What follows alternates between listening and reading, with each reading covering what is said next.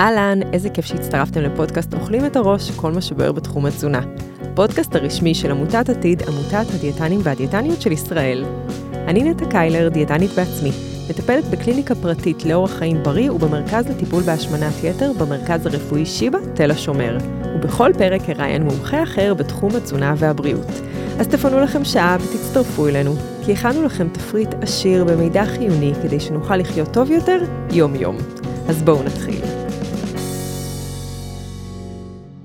חודש גאווה שמח לכל המאזינים, ופודקאסט אוכלים את הראש מציין את חודש הגאווה בגאווה רבה. יום יבוא ולא יצטרכו חודש מיוחד ולא מצעד ולא להילחם עבור חוקי שוויון כדי שלכולם יהיה פה מקום. ואם אנחנו מבינים היום שתזונה ורפואה זה דבר מגדרי, כלומר הוא שונה בין גבר ואישה, ואישה זה לא גבר עם שחלות ורחם, גם התפקוד והעיכול שונה, אנחנו בעצם שונים בהמון אספקטים, אז אנחנו מבינים שההתייחסות היא שונה. ואז מה קורה כשגבר מחליט להפוך לאישה, או שאישה מבינה שהיא מיועדת להיות גבר בעולם הזה. אז אנחנו בזמנים מאוד מיוחדים, ועם התקדמות הרפואה אנחנו מבינים שמין יכול להיות דבר פלואידי, ואיך שנולדנו זו לא גזירת גורל. והזמנתי לפה היום את אופיר בורגר לשיחה מאוד מעניינת על תזונה ומגדר, כשהמגדר הוא לא לגמרי מוגדר. אופיר היא דיאטנית קלינית, מתמחה בתזונת תינוקות, ילדים ובני נוער, עובדת במרפאת ילדים ונוער מגווני מגדר במרפאה האנדוקרינית בבית חולים דנה, שבמרכז הרפואי איכילוב. היי אופיר. היי, בוקר טוב. בוקר אור, איזה כיף שאת פה, בחודש הגאווה, והגעת לפה בשביל לדבר על נושא שהוא מאוד מעניין ומתפתח ועכשיו תופס תאוצה, נכון? נכון, ומאוד ייחודי יש לציין. מאוד מאוד, אני מניחה שבעבר זה היה פחות מקובל, והיום אנחנו כבר ממש יודעים שיש גיידליינס בנושא. נכון. אז אני ממש שמחה שאת פה ושניתן את המקום לנושא כל כך מעניין, אבל לפני שנצא לדרך, אני אשמח לשמוע קצת עלייך ועל הדרך שלך.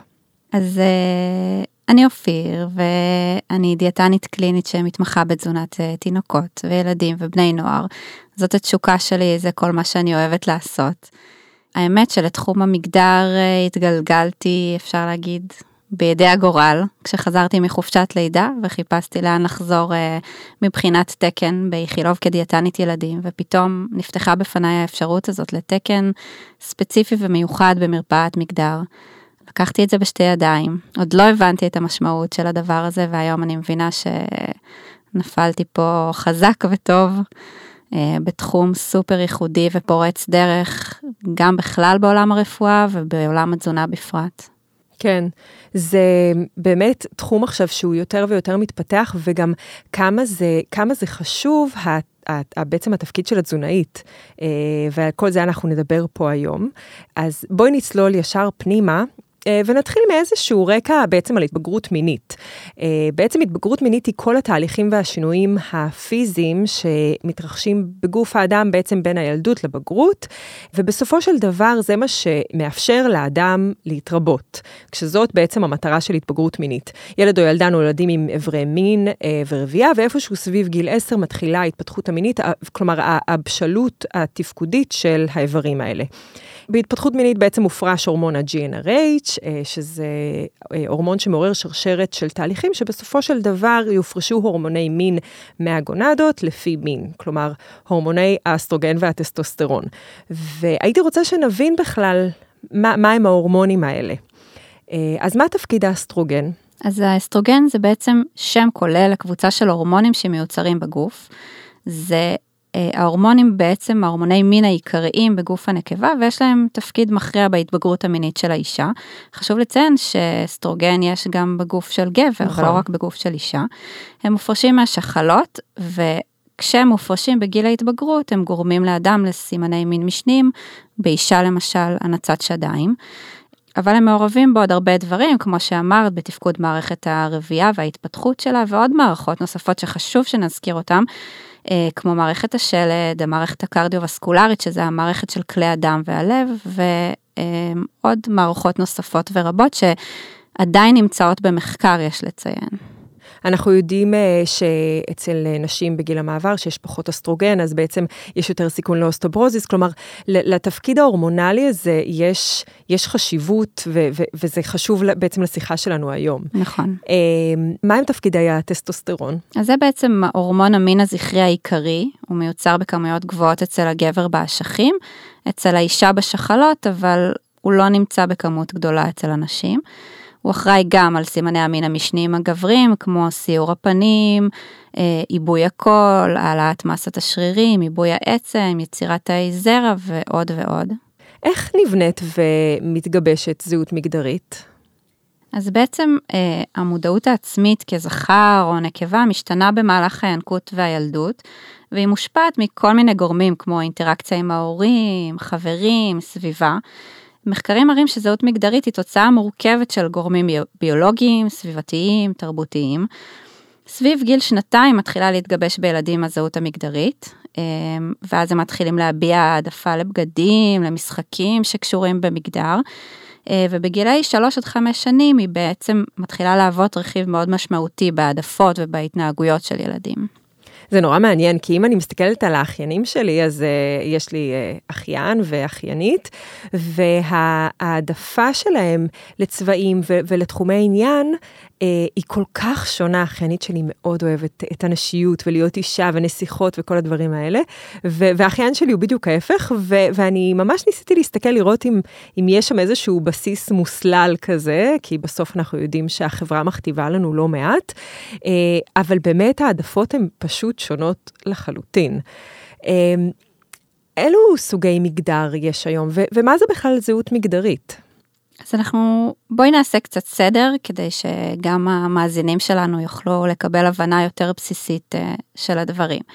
אז בעצם אנחנו צריכים להפריד בין מין, שזה מאפיינים ביולוגיים, אברי המין והרבייה, ההורמונים, הכרומוזומים, שזה לרוב יהיה או זכר או נקבה. כן. הזהות המגדרית זה בעצם תחושת ההזדהות העצמית ביחס לחברה, שזה יכול להיות אני גבר, אני אישה, אני א-בינארי, ועוד כל מיני סוגי זהויות, ויש את הביטוי המגדרי, שזה בעצם לשון הפנייה, איך אני רוצה שיפנו אליי, איך אני מדבר על עצמי, או מדברת, הנראות החיצונית, התפקידים החברתיים, וזה יכול להיות ביטוי מגדרי גברי, נשי, אנדרוגני ועוד. אז אם יש מישהו שיש לו מגדר מסוים, אבל זהות מגדרית אחרת, איך קוראים להבחנה הזאת? זה הבחנה רפואית? אז בעצם מדובר ממש בהבחנה פסיכיאטרית, שמופיעה בספר ההבחנות הפסיכיאטריות, ה-DSM, שכל הגיידליינסים הפסיכיאטרים הולכים לפיו. זה לא אומר שזה בעיה פסיכיאטרית, זה אומר שזו פשוט הבחנה. כן. וההבחנה נקראת דיספוריה מגדרית. בלשון העם, אם אני יכולה לתאר את התחושה כשיש דיספוריה מגדרית, זה ההפך מאופוריה, התחושת העילאיות הזאת. אז דיספוריה מגדרית זה הקיצון השני, התחושה הכי גרועה שאנחנו יכולים לתאר לעצמנו. זה בעצם מצב שבו הזהות המגדרית שמתפתחת באדם אינה נמצאת בהלימה עם המין הביולוגי, שאיתו הם נולדו. היא לא נמצאת בהלימה עם ההתפתחות הגופנית וגם עם התפיסה הסביבתית. זה מה שיוצר מצוקה מאוד משמעותית שמשפיעה בעצם על כל תחומי החיים. אז אם אנחנו נכנסים רגע להגדרות שנשתמש בהן בהמשך בשיחה שלנו, אז נערה טרנסג'נדרית היא בעצם בעלת זהות מגדרית נשית, שנולדה במין ביולוגי זכר, ונער טרנסג'נדר הוא בעל זהות מגדרית גברית, שנולד במין ביולוגי נקבה. אוקיי. ואז את אומרת שיש גם את האבינארים, שזה אנשים שפשוט לא מגדירים לעצמם איזשהו מין? האבינאריות היא גם קטגוריה שלמה שתחתיה יש עוד תתי קטגוריות שלמות של הזהות המגדרית. בעצם אנשים שבוחרים לא להגדיר את עצמם כאו גבר או אישה, אלא משהו באמצע, ותחת המשהו באמצע הזה נופלות עוד הרבה הזדהויות מגדריות.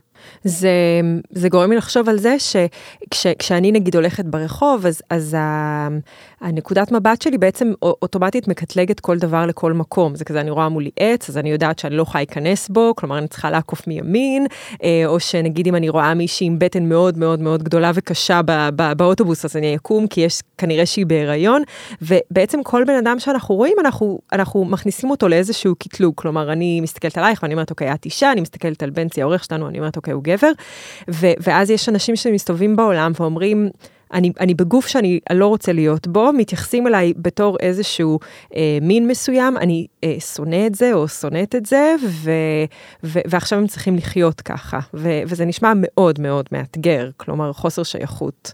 בגלל זה גם לחברה יש תפקיד מכריע בתפיסה של הזהות המגדרית שלי עצמי, וגם אחרי שאני מרגישה באיזה אי נוחות מגדרית, או בחוסר סביעות רצון מהמגדר שלי, גם אז הסביבה יש השפעה מכרעת על התחושה שהיא נותנת לי, כשאני בוחר לא להיות במגדר שנולדתי פה בעצם.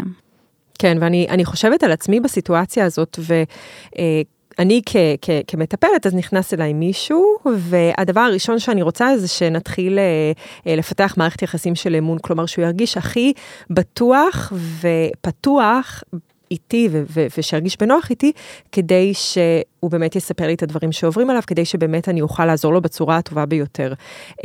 ואחד הדברים הראשונים זה באמת קבלת פנים, ולדבר ולפנות אל הבן אדם, וזה גורם לי לחשוב איך אני בכלל אמורה לדעת באיזה שפה מישהו רוצה שיפנו או יפנו אליה. השפה העברית היא מאוד מאוד מגדרית, באנגלית זה איכשהו עוד בגוף שלישי בעיקר, אבל פה בשפה העברית זה בגוף ראשון, כשאני מדברת על עצמי, אני כבר מדברת במין.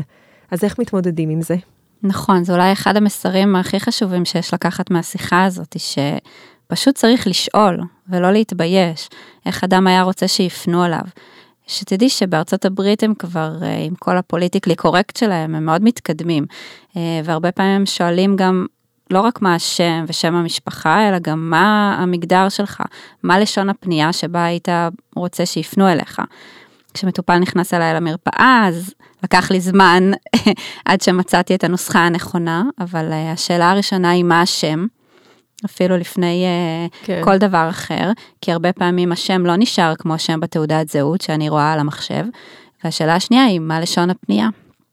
שזה גם עשוי להיות בעייתי בימים ששמות הם גם המגדריים, ואנחנו כבר יודעים שאין קטגוריות מסוימות של שמות, אבל אני מסכימה איתך, ואני חושבת שזה משהו שצריך להתייחס אליו, ואני כבר רוצה להתנצל בפני אותם אנשים, שאם פונים אליהם בצורה שלא הולמת את מה שהם היו רוצים, שזה בעצם טבעי. המוח אוטומטית עושה את זה, מכניס דברים לתוך קטגוריות, מקטלג את זה, זה משהו שהוא אבולוציוני לחלוטין. אז מכילה, וגם את הסבלנות מצידם, לתקן בנועם ולהגיד, אני מבקש שיפנו לי בצורה אחרת, כלומר שני הצדדים צריכים להיות פה מעורבים. נכון. אז מגיע מישהו אל מרפאת המגדר, מה הם שלבי העבודה מולו או מולה? אז בעצם כל מטופל חדש שמגיע למרפאת מגדר, קודם כל יגיע לפגישה עם רופא אנדוקרינולוג, ששם הוא יכול להגיע לשמוע הסברים על התהליך הצפוי, לדון באפשרויות הטיפול, הם יעברו על רקע רפואי ורקע פסיכולוגי, ומשם יתקדמו. באותה פגישה יש לו אפשרות גם לפגוש פסיכולוגית או עובדת סוציאלית לפי הצורך, וגם אותי, את הדיאטנית של המרפאה, לקראת התחלת טיפול. כלומר, כל בן אדם יכול כבר להגיע למרפאה שלכם, יש פגישות מקדימות, כלומר, כל בן אדם שעובר ברחוב יכול ללכת ולהגיד, בא לי לשמוע מה האופציות שלי מבחינת מגדר. כדאי לו להגיע כבר עם בדיקות מתאימות, שהאנדוקרינולוג ישלח אותו אליהם בכל מקרה, כמו למשל בדיקות של צפיפות עצם, בדיקות דם וכדומה, אבל באופן כללי, כל בן אדם שרוצה יכול להגיע לשמוע על האפשרויות שלו במרפאה. ואז הוא יכול פשוט להתחיל את התהליך?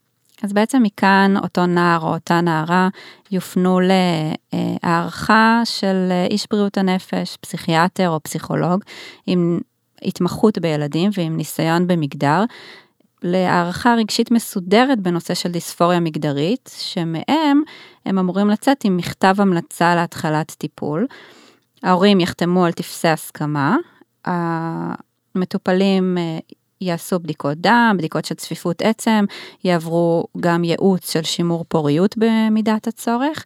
לעתים יהיו ישיבות צוות שקשורות בפן הפסיכולוגי, בפן התזונתי ובפן הרפואי על כל מטופל, ומכאן יוצאים לדרך חדשה. כן, כלומר צריך להבין שהפן הפסיכולוגי והפן של בריאות הנפש הוא דומיננטי פה, ומתייחסים אליו, נכון? מתייחסים לגמרי. קודם כל ההבחנה של דיספוריה מגדרית היא קריטית במקום הזה, לא יתחילו טיפול בלי הבחנה כזאת. ולאורך כל הדרך חשובה מאוד ההתייחסות לזה, ואנחנו מאוד מקפידים שהמטופלים שלנו יהיו עטופים באנשי מקצוע טובים, שיעזרו להם ללוות אותם בדרך הזאת. כן. יש לי שאלה שהיא קצת פילוסופית, כי בסוף בני נוער זה תקופה, בכלליות ההתבגרות, זו תקופה מאוד סוערת, עם המון הורמונים, ואיך יודעים לזהות בעצם שמישהו באמת מפקפק בזהות שלו, לבין בן אדם שעובר פאזה, ואני אספר סיפור.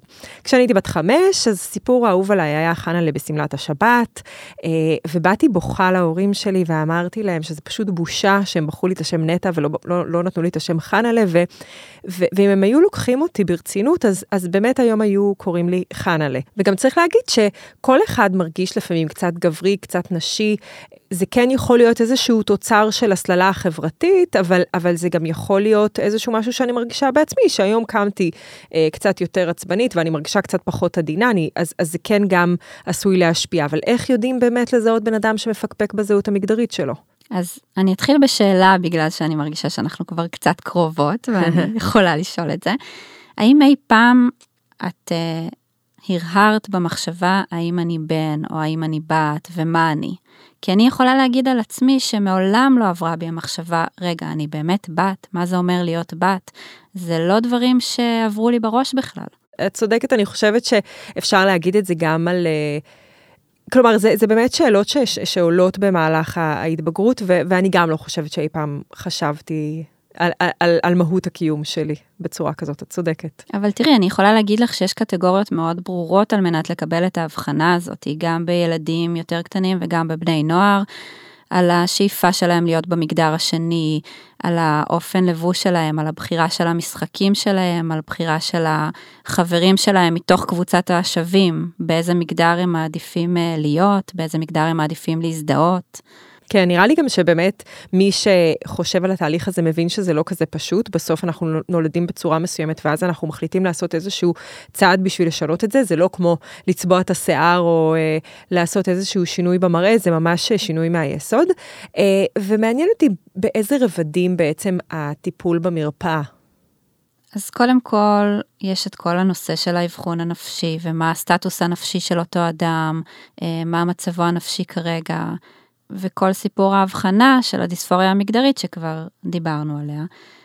כמובן שיש גם את הפן הרפואי של הסטטוס הפיזי והגופני של איפה אותו נער נמצא בשלב ההתבגרות שלו, כדי להחליט על אופן הטיפול, וגם מה המצב הבריאותי שלו, איפה הוא עומד מבחינה הבריאותית, ואיפה הוא עומד מבחינת הגדילה שלו. אוקיי, ואז בעצם כל המטרה של כל הטיפול העוטף והרב מקצועי, זה שהוא יהיה במסלול הנכון בצורה כמה שיותר מעצימה, כלומר גם מבחינה גופנית, גם מבחינה נפשית.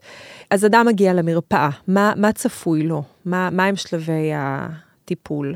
בעיקרון הטיפול בנוער טרנסג'נדר הוא תלוי גיל ומצב התבגרות. בשלב הטרום התבגרותי, לפני שיש הופעה של סימני מין משניים בעצם, אין שום התערבות תרופתית.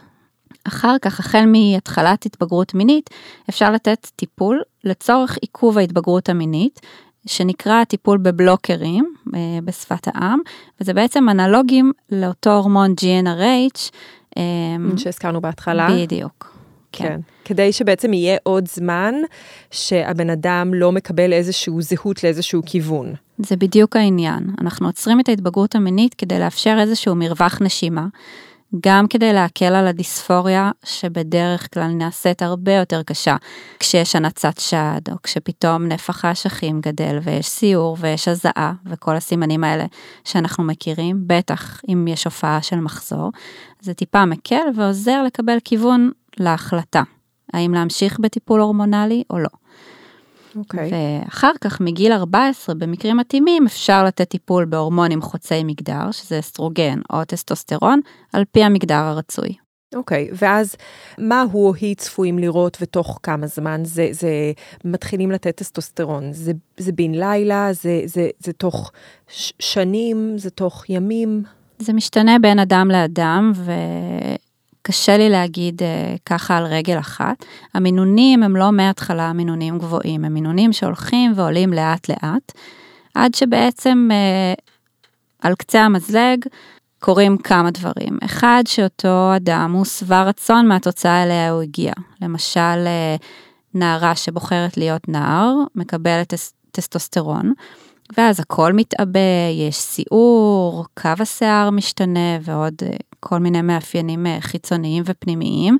היא מפסיקה לקבל מחזור כמובן, השד מפסיק להתפתח, אז היא גם צריכה להיות שבעת רצון מהתהליך אליו היא הגיעה, וגם מבחינה רפואית אנחנו בוחנים לאיזה רמות ההורמונים הגיעו, וברגע שהם מגיעים לרמות כמו של נער בגילה, של אותה נערה, אז שם אנחנו יודעים שזה בעצם המינון המקסימלי. לשם אנחנו שואפים להגיע, ואת זה אנחנו שואפים לשמר. אוקיי, עכשיו, אנחנו בעצם רואים שינוי בבן אדם, אנחנו מכניסים לו הורמונים, שאנחנו יודעים שלהורמונים, על אף שהם בעיקר נקבעים או זכריים, יש להם גם השפעה על דברים שהם מעבר, ובתור אישה אני יכולה להגיד שאסטרוגן יכול להשפיע על מצב הרוח. אנחנו רואים את זה באוכלוסייה הזאת יותר או פחות? תראי, להורמוני המין יש רצפטורים, קולטנים, על הרבה מאוד איברים ומערכות בגוף. זאת אומרת שיש להם השפעה לא רק על ההתפתחות של המין והרבייה, אז אנחנו גם נראה השפעות על מצב רוח, ונראה השפעות על האור, וגם השפעות פנימיות וגם השפעות חיצוניות, שהן חלק, בואי נגיד, קטן מתופעות הלוואי, שעשויים לעבור בדרך, אבל הן עוברות, הן חולפות, ברגע שמתקבל איזון הורמונלי. כן, אז רק עניין של זמן, ובאמת אולי לדבר על הדברים האלה, ולדעת לצפות לדברים האלה, ואז אפשר לקבל אותם בהבנה.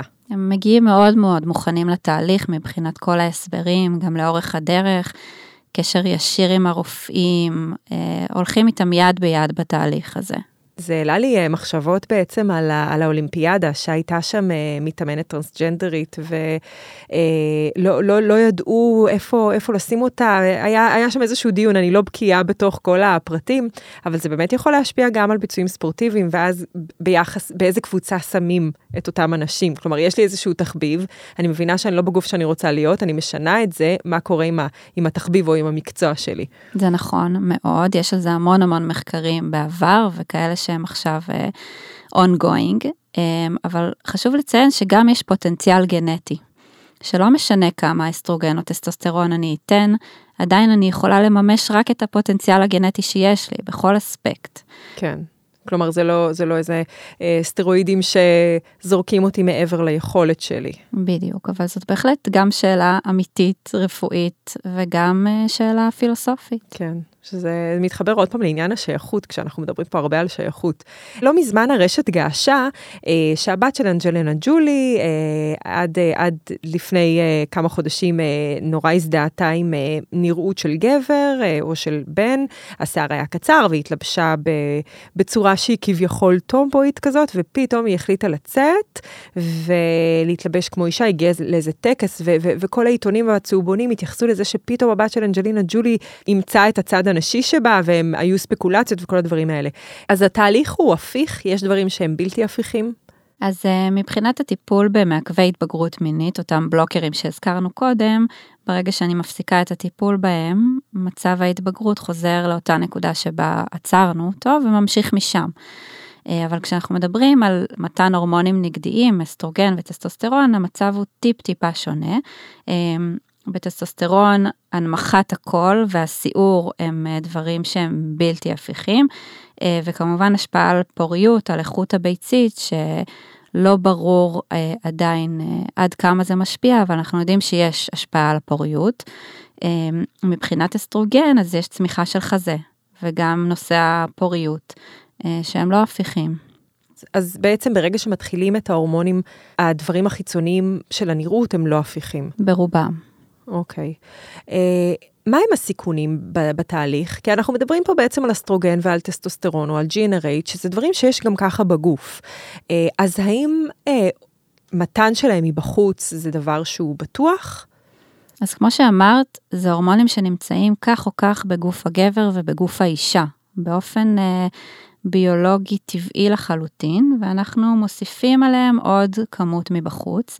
יש סיכונים, למשל בנערה טרנסג'נדרית שמקבלת אסטרוגן, יש עניינים של קרישיות יתר, כמו נשים למשל שלוקחות גלולות, ואז אנחנו נבדוק היסטוריה משפחתית ונהיה במעקב, גם פרולקטין שיכול לעלות, נושא הפוריות, זה מהווה סיכון, להבין שלעיתים אין חזרה בנושא הפוריות, ויש העלאה של הסיכון לסרטן השד, אבל זה לעומת גברים, זה עדיין פחות מנשים ביולוגיות, וזה בעיקר אם יש איזושהי נשאות גנטית. לעומת זאת, גבר או נער טרנסג'נדר שמקבל טסטוסטרון, אז יש את הסיכון המיידי, שזה אקנה והנסיגה של קו השיער, שזה דברים שהם עשויים לקרות, והסיכונים שהם לטווח הארוך יותר, שזה סיכונים יותר קרדיו-מטאבוליים, שצריך לתת עליהם את הדעת, כמו שינויים בפיזור השומן, ושינויים בפרופיל השומנים בדם, שמהווים סיכון. אנחנו עוקבים אחרי המוגלובין, אחרי עלייה ביתר של המוגלובין, וכמובן שוב נושא הפוריות. כן, זה צריך גם להגיד שטסטוסטרון זה לא אמצעי מניעה, כלומר בן אדם שמתחיל לקבל טסטוסטרון, אפילו שאין מחזור עדיין, יש סיכוי להיכנס להיריון, נכון? נכון. כלומר עדיין צריך לשים לב לאמצעי מניעה, וגם צריך להגיד שתוספת טסטוסטרון זה בעצם משהו טרטוגני, שזה מגביר את הסיכוי להתפתחות לא תקינה של העובר, אז אם מישהי או מישהו מחליטים להיכנס להיריון במהלך טיפולים עם טסטוסטרון, אז גם צריך לשים לב שצריך להפסיק את זה לפני, כי אחרת העובר עשוי להיפגע. בהחלט. אבל אם בן אדם מחליט שהוא עדיין רוצה פשוט לדחות את ההתבגרות המינית, והוא לוקח רק GnRH, כדי עוד להיות בשלב ההרהור לאן הוא רוצה לקחת את זה. ואני מדברת בלשון זכר ונקבה רק מטעמנו נוחות, אני מתנצלת. שם יש סיכון? אז בעצם, כמו שאנחנו הבנו כבר, שהורמוני המין משפיעים על המון מערכות, הם גם משפיעים בצורה מכרעת על התפתחות השלד, גם בגברים וגם בנשים, ולכן ברגע שאנחנו נותנים בלוקרים ומפסיקים את ההפרשה של ה-GnRH, ובכך את הפרשת הורמוני המין, יש פה סיכון לפגיעה בהתפתחות השלד ובצבירת מסת עצם. אבל חשוב לי להגיד שאוכלוסיית הטרנסג'נדרים היא אוכלוסייה בסיכון גבוה להתאבדויות, והיא אוכלוסייה שהרבה פעמים לא מטופלת, וחשוב להבין שאי טיפול בהם, הוא יכול להיות הרבה יותר הרי גורל מאשר כל סיכון שהזכרנו קודם. כן, בעצם נושא השייכות זה משהו שמאוד משפיע על הנפש שלהם, ואנחנו ניכנס לזה יותר מאוחר. אז מה הם האתגרים התזונתיים שיש אצל מטופלי מרפאת מגדר? אוכלוסיית הטרנסג'נדרים היא אוכלוסייה בסיכון תזונתי, צריך להבין את זה.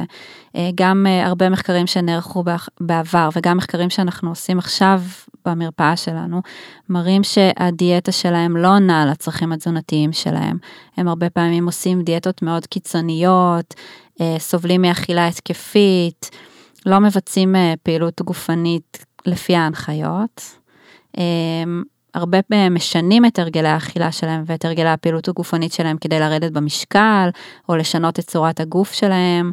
כלומר, לנסות לבטל בעצם את ההתפתחות התקינה. כלומר, אם אני ארד במשקל, אז אולי לי חזה פחות גדול? זה צד אחד, או אם אני ארד במשקל, אז אני אהיה יותר נשי בפן הזה של העיסוק בדיאטות, וגם לצד השני, אם אני אוכל הרבה, אז אולי שכבת השומן תסתיר את השדיים שיש לי, אולי אני אראה יותר גברי כך.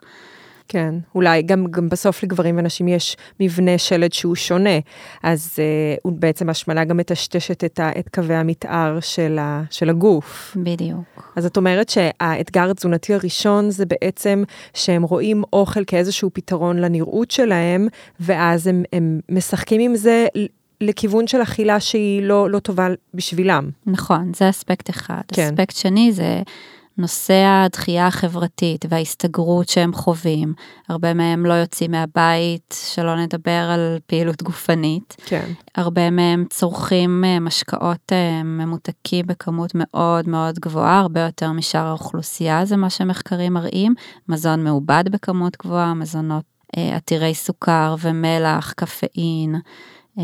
יש איזה הסבר לשתייה ממותקת?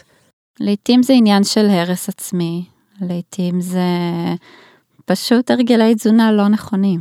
אני שמעתי הרצאה של מישהי א-בינארית, סוב השפה העברית היא מאוד מאוד מגדרית, והיא סיפרה שכשהיא יוצאת מהבית, אז היא מסרבת לשתות. היא פשוט לא שותה כל היום, כי המחשבה שלי להיכנס לשירותים, וההתמודדות שלי להיכנס לשירותים, גדולה עליה. היא נכנסת לנשים, אז היא מרגישה לא שייכת, היא נכנסת לגברים, אז יש שם רק משתנות, ואיפה היא תעשה... כלומר, היא מרגישה שהיא לא שייכת, והיא לא רוצה בכלל את ההתמודדות הנפשית הזאת מבחינתה, שהיא צריכה לבחור לאיזה צד להיכנס, וכמה זה פוגש אותה במקום שהיא לא שלמה עם עצמה.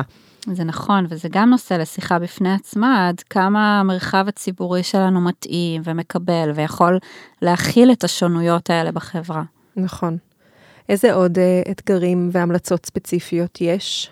אז עוד משהו שאנחנו ראינו, זה גם ממש שוני בפיזור קטגוריות המשקל בין המגדרים השונים, כשנערות טרנסיות אצלנו במרפאה היו עם אחוז גבוה יותר של תת משקל, ונערים טרנסים היו עם אחוז גבוה יותר של עודף משקל והשמנה, וכשהשווינו את הנתונים האלה, גם לאוכלוסיית תלמידי התיכון בארץ ישראל, לפי סקר מבט, שזה סקרים שנערכים כל כמה שנים בארץ, ראינו אחוזים גבוהים יותר של השמנה באוכלוסיית הטרנסג'נדרים, וגם אחוזים גבוהים יותר של תת משקל, בהשוואה לאוכלוסייה של בני הנוער הציס-ג'נדרים בארץ.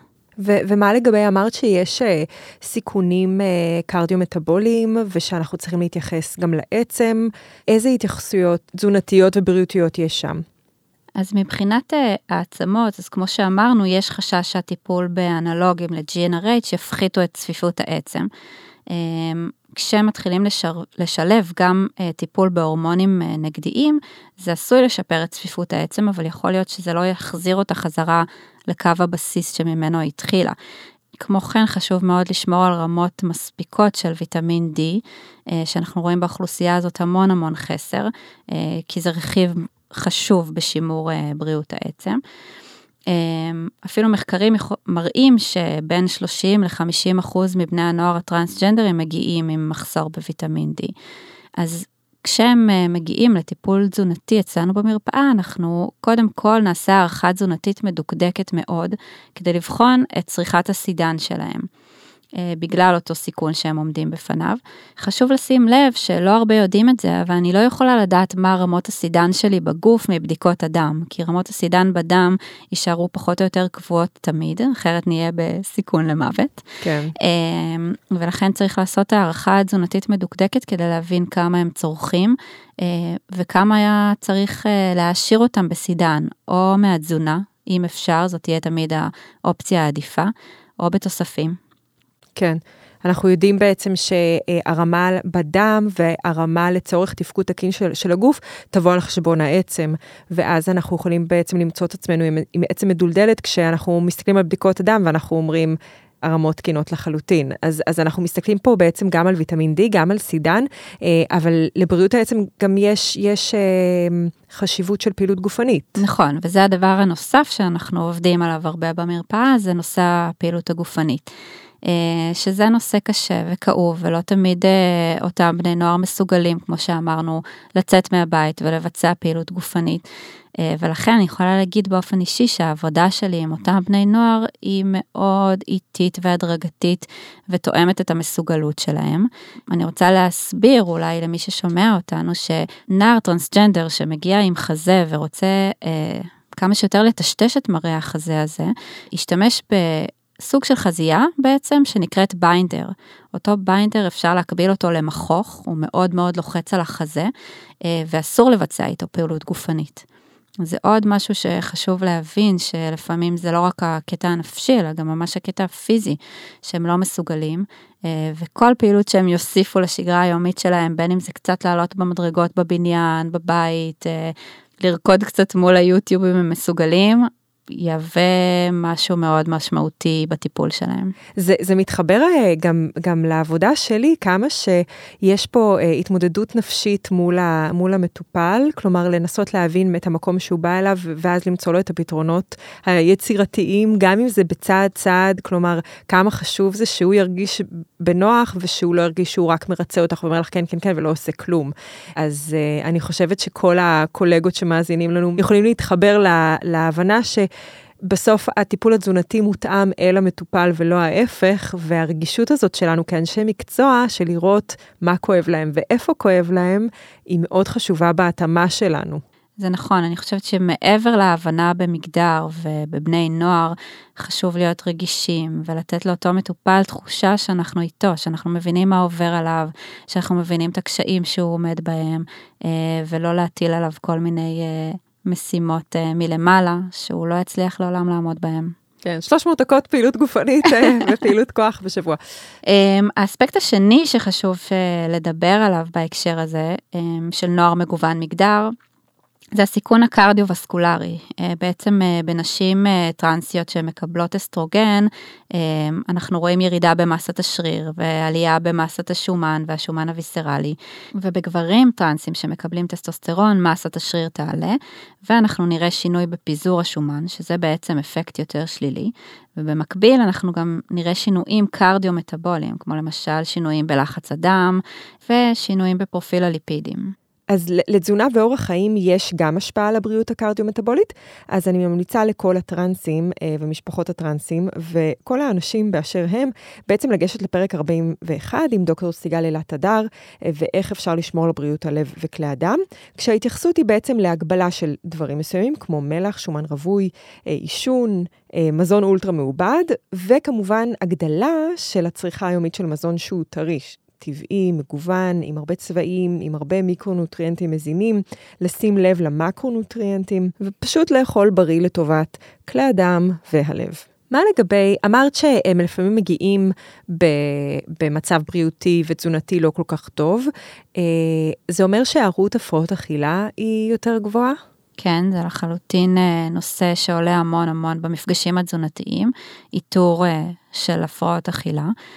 אני אגיד על עצמי שאני לא מתמחה בהפרעות אכילה כרגע, ואז הדאגה העיקרית שלי זה למצוא עבורם או לעזור להם למצוא טיפול הולם להפרעות אכילה, וכל זה נעשה במקביל גם המשך טיפול תזונתי במרפאה, זאת אומרת, אני יוצרת קשר עם אותה דיאטנית שהם בוחרים להיעזר בה, ואנחנו ממשיכות טיפול במקביל.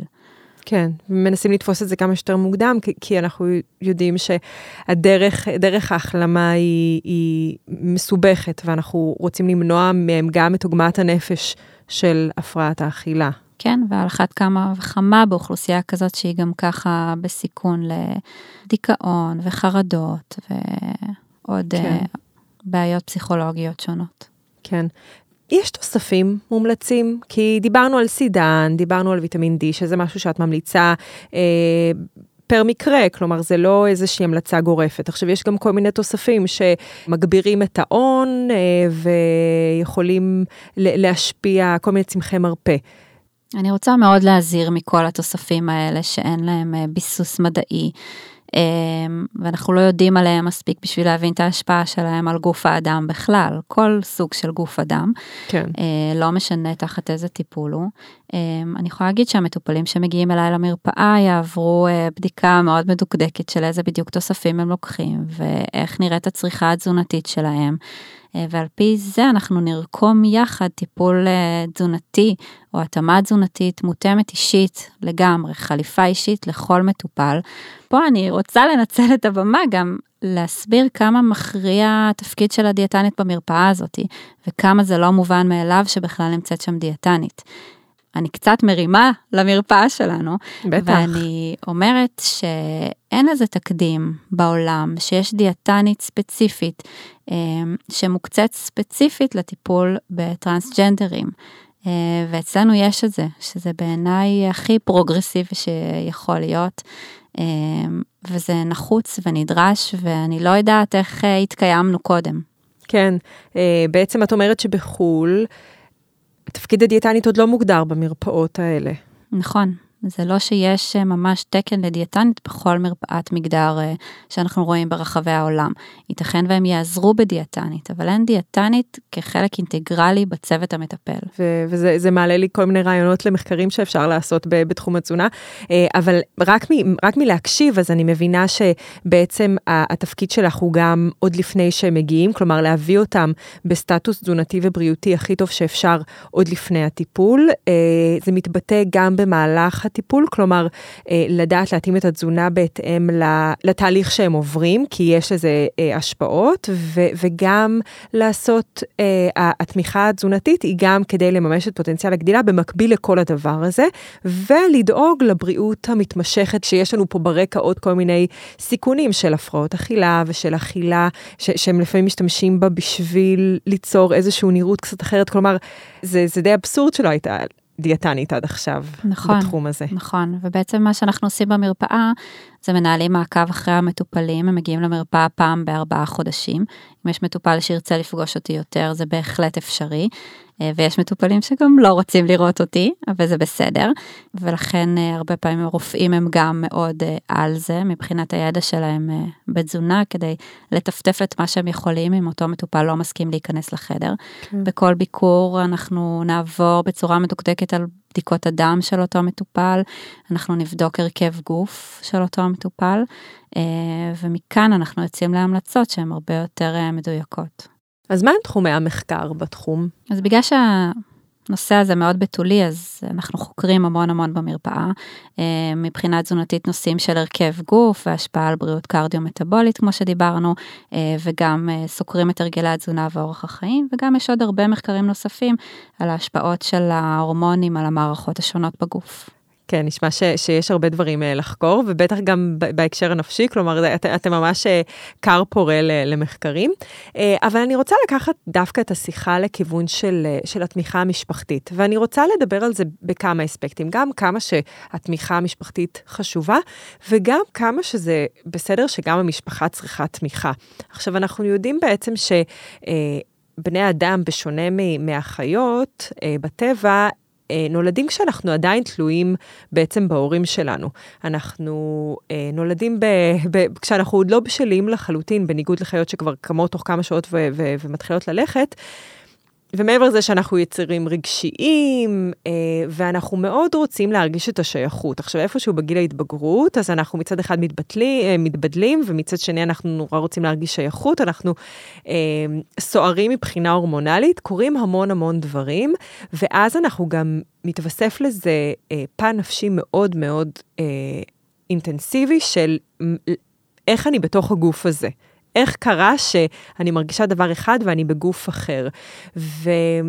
ושמעתי באותה הרצאה שהזכרתי מקודם, אז סיפרו שהוא בא, הוא או היא באו להורים, והם ממש רצו שיכירו בזה שהם מרגישים דיספוריה. וההורים כל כך ביטלו את זה, וכזה טוב בסדר, זה פאזה, זה יעבור, וזה רק ייצר עוד יותר אנטגוניזם. וכשהוא הגיע כבר לגיל שהיה אפשר להתחיל להסתכל על זה, אז פתאום כשהוא כבר התאמת עם זה פנים על פנים, לאפשרות שהוא באמת יכול לעשות משהו, אז פתאום הוא אמר רגע, ופחות רצה. וכמה חשוב שהמשפחה תכיר ותסתכל בסקרנות בעצם על מה שעובר הילד. עכשיו שזה משהו אוניברסלי שאני אומרת, שהורים צריכים להסתכל בסקרנות מאוד רבה על הילדים שלהם ועל הרצונות שלהם, ולהבין מה הם מנסים להגיד בין השורות.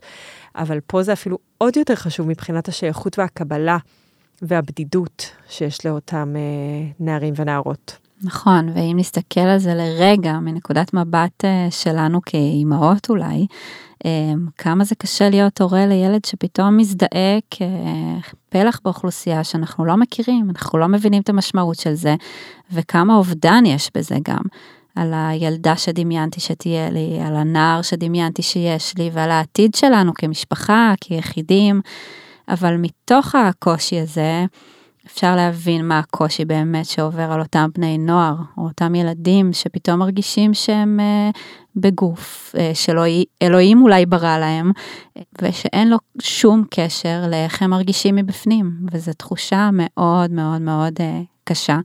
ואולי הדבר הכי חשוב להגיד, להקשיב ולתת את המקום הזה להביע, גם אם אנחנו חושבים שזה רק איזה פאזה עוברת, ואיזה שטות שהם ראו ברשתות החברתיות.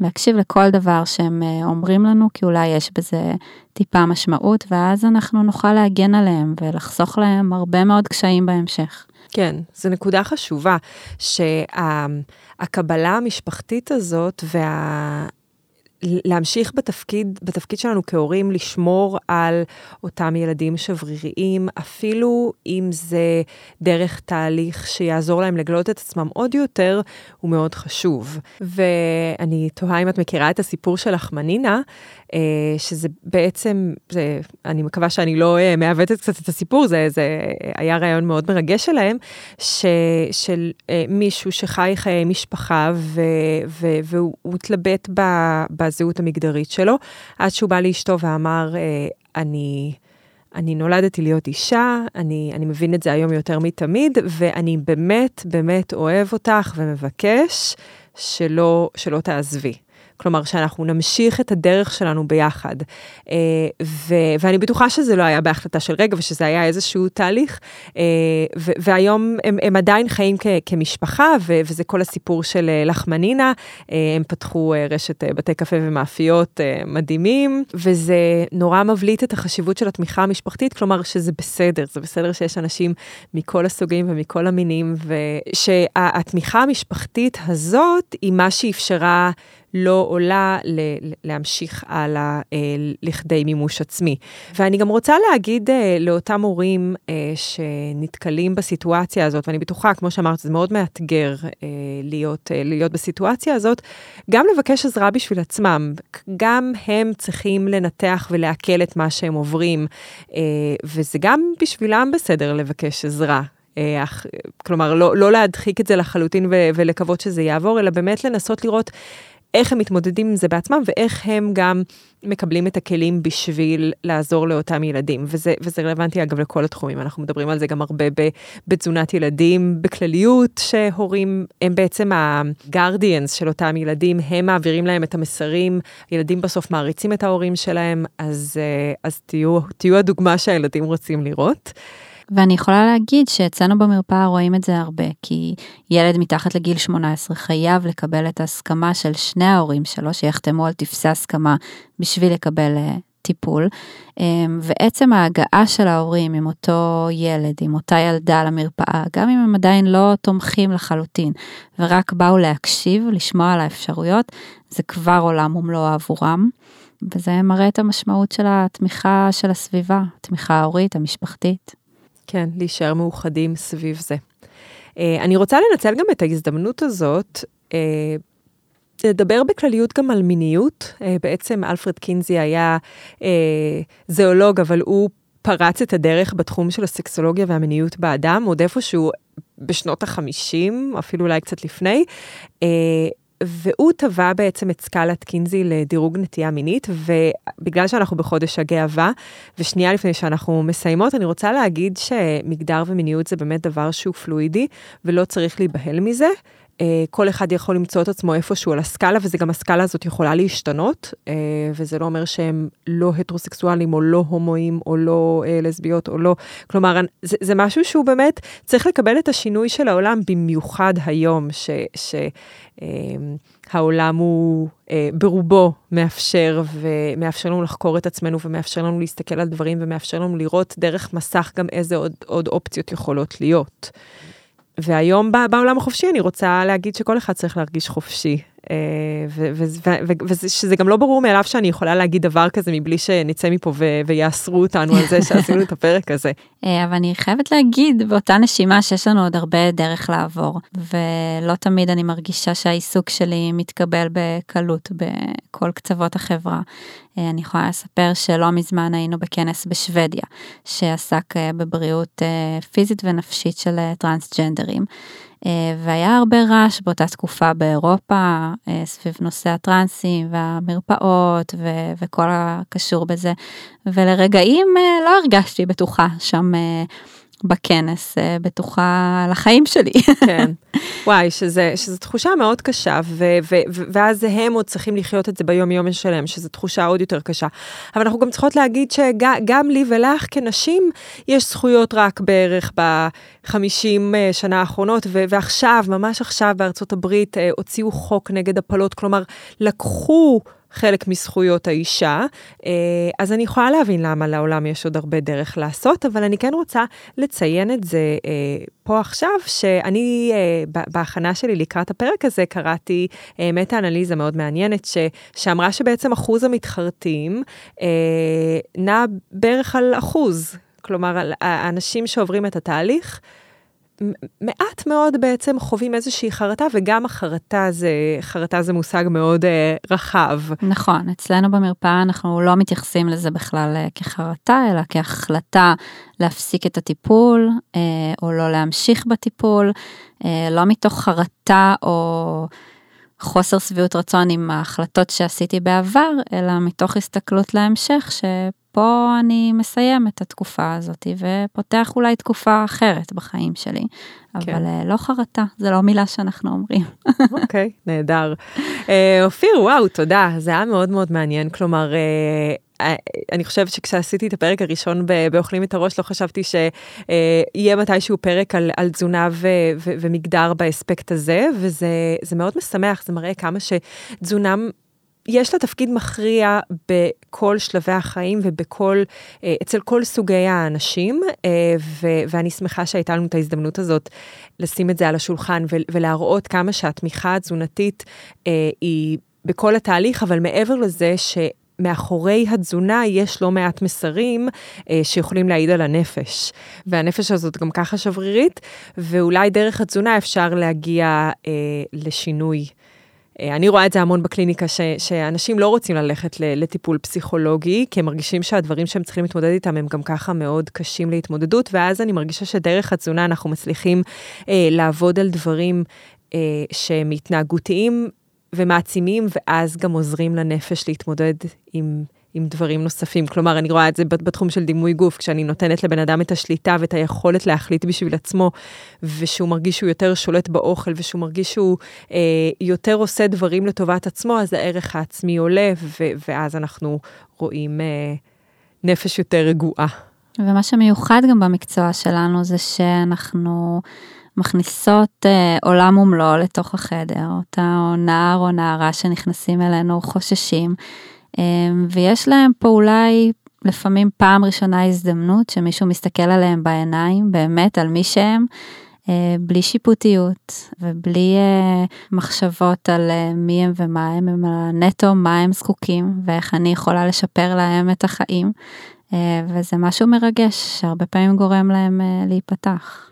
אני רוצה שכל המאזינים ידעו שככה צריך להרגיש. כשאתם באים לאיש מקצוע, מה שתיארת עכשיו זה בדיוק מה שצריך להרגיש, ואם זה לא מה שאתם מרגישים, אתם לא במקום הנכון. פשוט לא במקום הנכון. ולקראת סיום, אם מי שהאזין, דיברנו פה על המון דברים, הוא לוקח דבר אחד. מה היית רוצה שזה יהיה? אני חושבת שאנחנו כחברה צריכים להבין שלא כולנו דומים. ויש הרבה שונויות בתוך החברה, שנובעות מאמונות של אדם, והזדהויות של אדם, ונטיות מיניות של אדם. והמטרה שלנו כחברה היא לא להוקיע אותם החוצה, אלא לעזור להם להרגיש שהם יכולים להיות חלק בלתי נפרד מהחברה שלנו. כל אחד שמאזין לנו יכול להתחבר לזה מפן אחר, מלצרית בבית קפה ורופא בחדר מיון, זאת יכולה להיות קופאית בסופר או מוכר בחנות ספרים. היחס שלנו והאופן שבו אנחנו נקבל את אותם אנשים באוכלוסייה, הוא יכול להיות ממש מכריע עבורם ועבור החיים שלהם. וזה דברים קטנים שאנחנו יכולים לעשות, לשאול מה לשון הפנייה שהם רוצים שנפנה אליהם, אם אנחנו לא בטוחים. ואם הם מבקשים לשון פנייה מסוימת, אז לכבד את הבקשה שלהם, ולהתמיד בה, גם אם זה קשה לנו. לשאוף שיהיה מרחב ציבורי מתאים ומקבל עבור כולם, בין אם זה בשילוט או בחדרי שירותים, או אפילו בתפסים בביטוח לאומי. כן, בתרומת דם גם. נכון. היה על זה עכשיו הרבה דיון. נכון. וזהו, פשוט שנהיה בני אדם. לגמרי, והחיוך הזה, והקבלה, והסבלנות כלפי האחר, והסובלנות כלפי האחר, זה לשם העתיד צריך לקחת אותנו, כי אנחנו פה ואנחנו נשארים, ואנחנו צריכים שהחיים בעולם הזה יהיו כמה שיותר נעימים לכולם. וזה בסוף הרי יושב בעיקר על אגו ועל דת, ועל דברים שהם כבר לא רלוונטי בעולם שלנו. גם ככה העולם קשה, אז בואו נהפוך אותו להיות קצת יותר נעים. נכון. אז תודה אופיר, ממש תודה שבאת ושהבאת את הנושא החשוב הזה. ולכם, מאזיני אוכלים את הראש, כמו שאמרנו כל הדרך, תהיו גאים בעצמכם, לא משנה מי אתם ולא משנה מה אתם, את מי אתם אוהבים ולמה אתם נמשכים, יש לכם מקום בעולם, ואם עוד לא מצאתם אותו, אז תמשיכו לחפש, אתם תמצאו. אתם שייכים ורצויים בדיוק כמו שאתם, ואנחנו נמשיך לעבוד ולהפיץ את כל מה שצריך כדי שכל אדם באשר הוא יתקבל ללא הבדל דת, גזע, מין, זהות מגדרית ומשקל, ואולי מתישהו גם השפה העברית תעשה עבודה כדי שזה יהיה כמה שפחות מגדרי. אז תודה לכם על ההאזנה, וכמובן תשתפו ותפיצו ותדרגו אותנו, כי זה ממש ממש חשוב, וחודש גאווה שמח. פרטי מרפאת מגווני מגדר ולינקים לקבוצות תמיכה לטרנסג'נדרים ומשפחותיהם נמצאים בתיאור הפרק. לרשימת דיאטנים מורשים מטעם משרד הבריאות אנחנו ממליצים לחפש בגוגל דיאטנים בעלי תעודת מקצוע, וחשוב להגיד שהמידע בפודקאסט הוא כללי ואינו מחליף ייעוץ רפואי.